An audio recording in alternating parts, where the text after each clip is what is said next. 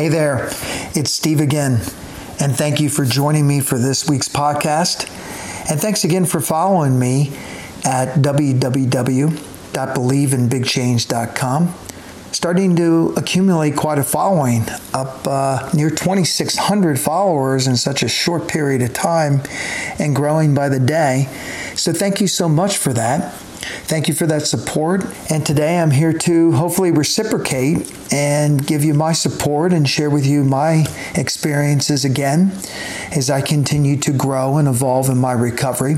What I want to talk about today is some of the things that I have done in the past, applied, used today, and things that I am growing into in the future. So this podcast is going to be the start of this discussion. It's going to be followed up with at least one more podcast because I think it warrants, it's such a big topic and a touchy one. And that is, what can we do following, post a negative, stressful, traumatic, painful, hurtful experience? Very unpleasant. They say, the research, the data says, by the time we're an adult, we've experienced at least one form of trauma in our lives. One's a lot. One's a lot to deal with. Some of us have experienced, many of us have experienced more than that. And it can go back to our childhood. A lot of it can. It's a lot to deal with. A lot of stress comes with that. We shame ourselves. I shame myself. Even though we may have been wronged, in a lot of cases we are wrong, taken advantage of, used, abused, hurt, we somehow conditioned ourselves to shame ourselves, to think that we did something wrong, that we weren't enough for another person, another situation, an incident. So there's a lot of shame, stress. It can be traumatic for many of us. The abuse can be emotional, physical, sexual. That's painful. It's very touchy to talk about. Can be very uncomfortable. I would say for me, most of my abuse was at an emotional level. Growing up, some of it goes back to my childhood. And as I grew up, became a teenager, an adult relationships, business, there were some relationships that were just unhealthy for me.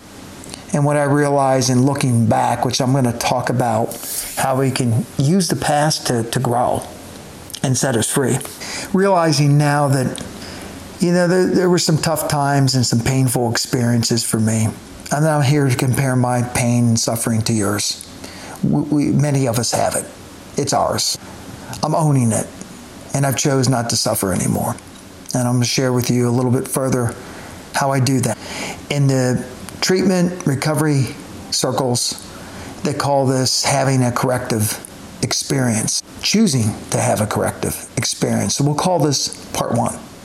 And I want you to know, and I believe this about myself, the people I grew up with, my parents, other loved ones, a lot of this is not our fault. We did the best we could, all of us. I'm finding out the stuff in the past just isn't useful for me anymore. It became unhealthy, including the fact that I became an alcoholic. That's how it played out. I didn't have enough healthy coping skills consistently to be able to regulate my emotions, move through my shame, set and maintain healthy boundaries. That just wasn't at my core consistently.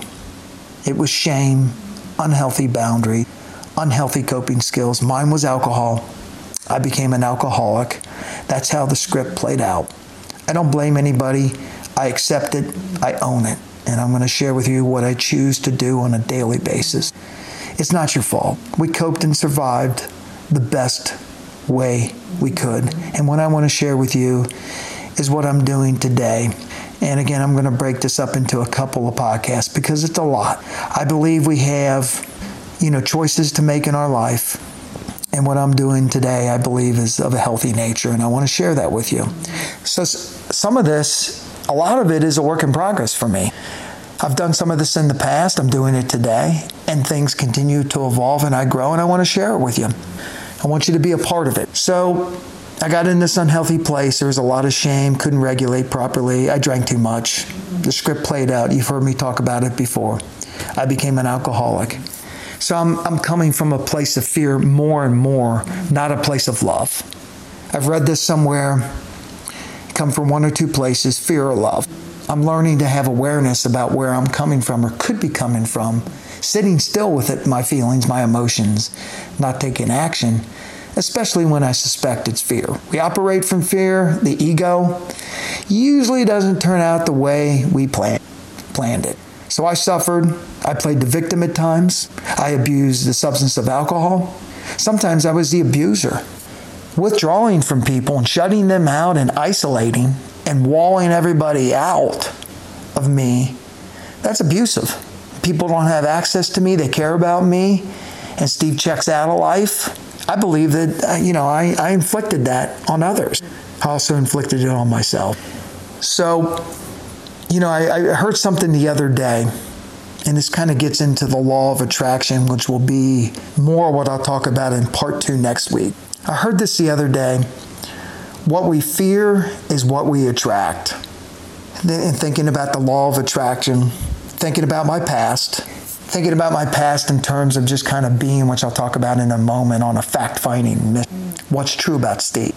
Because we have these painful experiences, we don't want to relive them again. So that's part of my underlying fear is, hey, man, I don't want to relive that stuff. It's painful. It sucks. It hurts. So what can I do about that today? I used to think in some relationships that ended up not working out, they became toxic. Many of you can identify with that, I believe. Wondering, what did I do to attract this person? Thinking I was a good judge of character. So I've been working on that one. I want to share with you where I'm at, what I've done in the past, and then I'll talk more about what I'm working on today. So how can we choose to shift our focus, start to visualize what we want to experience, and how we can go about choosing that? It takes a lot of courage to do that. I went to treatment multiple times for the disease of alcoholism that I have. And I believed that when I came back and they told me, hey, Steve, it takes a lot of courage for you to come back and do what you're doing. Because I had a choice. I could have stayed out there and drank myself to death. I had enough hope, enough honesty about the fact that I had a problem, enough courage to do that. This takes a lot of courage to do this. Turning inward, it is an inside job. Choosing to have this corrective experience, I believe, is an inside job, and that's what I want to share with you now. I talked about coming from a place of fear or love. How do I do that today? It starts inside. Self-love. I had to start giving myself permission. At first, I had to. I'm going to say I had to, I chose to, I needed to, I wanted to. Sometimes it's all the above. More and more, it really is, I choose to do this. Because I could choose not to. Choosing not to, I don't find useful anymore. That's going to lead me closer to a drink. Today, I'm going to pass on that. I'm going to choose this and share this with you. To feel my feelings. To learn how to sit with them. That can be uncomfortable. Observe them. Hey, what's going on? This is a good feeling. This is not so good. I'm starting to get worked up inside. Stay with it. Hang in there. Even if it's I've talked about this in the past, for 3, 4, 5 minutes. Shut my eyes, focus on my breath. Learn how to name them with help and reading stuff and educating myself. And learning I don't have to do anything with it. I don't have to take any action. Even if it's a good feeling, I'm like, hey, this is it. I choose to just go, you know what? I'm going to sleep on this. And most importantly, to not pass judgment on me.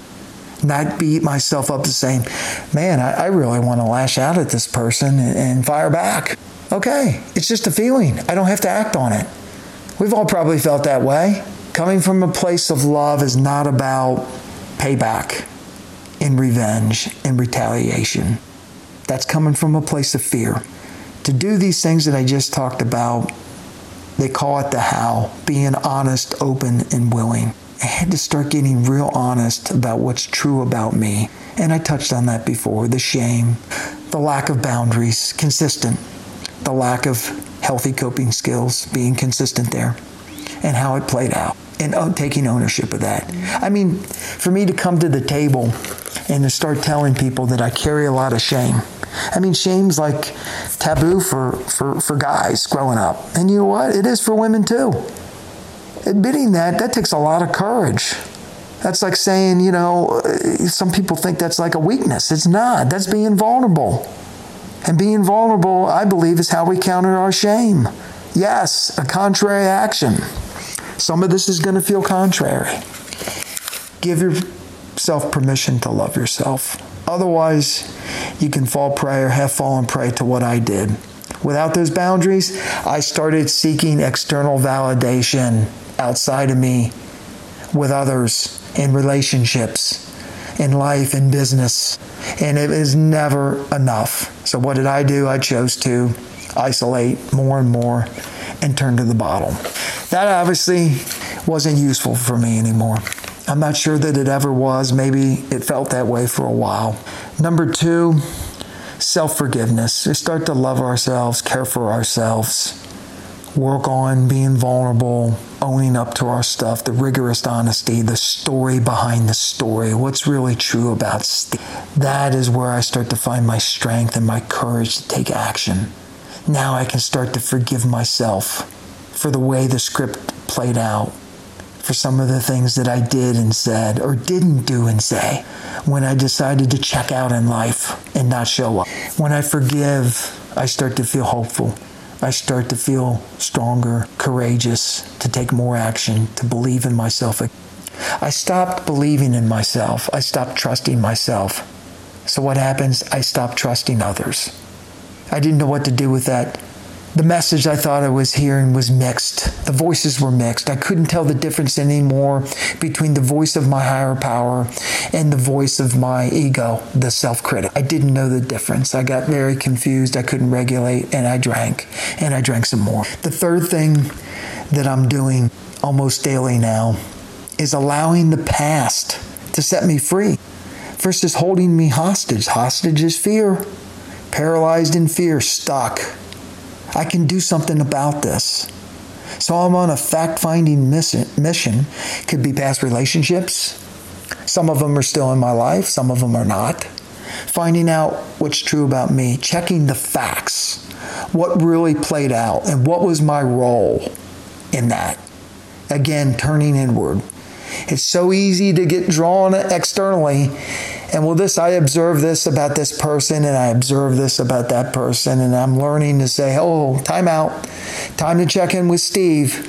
Be still with everything. Let's turn inward. Am I coming from a place of fear, love? Where's the ego at? And I can do that now without passing judgment. Again, what we fear, we attract. So, that's a lot for today. Again, I thank you for joining me. Next week, we're going to talk about this a bit more. Talk about fact-checking the present as we're choosing now to have a different experience. Setting and maintaining boundaries, touching on that, as well as empowerment, taking our power back, permission to dream, and start to create a new life that we want, that new experience with purpose, passion, and empowerment. Thank you again for joining me. Thanks again for following me and the messages. Please keep reaching out. It means a lot to me. And we can do this together. Let's stick with this. Let's hang in there. I send you strength, hope, courage, and love today. I love you. You do matter. And I pray that you believe that and you start to stick around long enough to start to feel empowered about this stuff. It's amazing. Good luck with that. I will talk to you again very soon. Be well, and God bless you.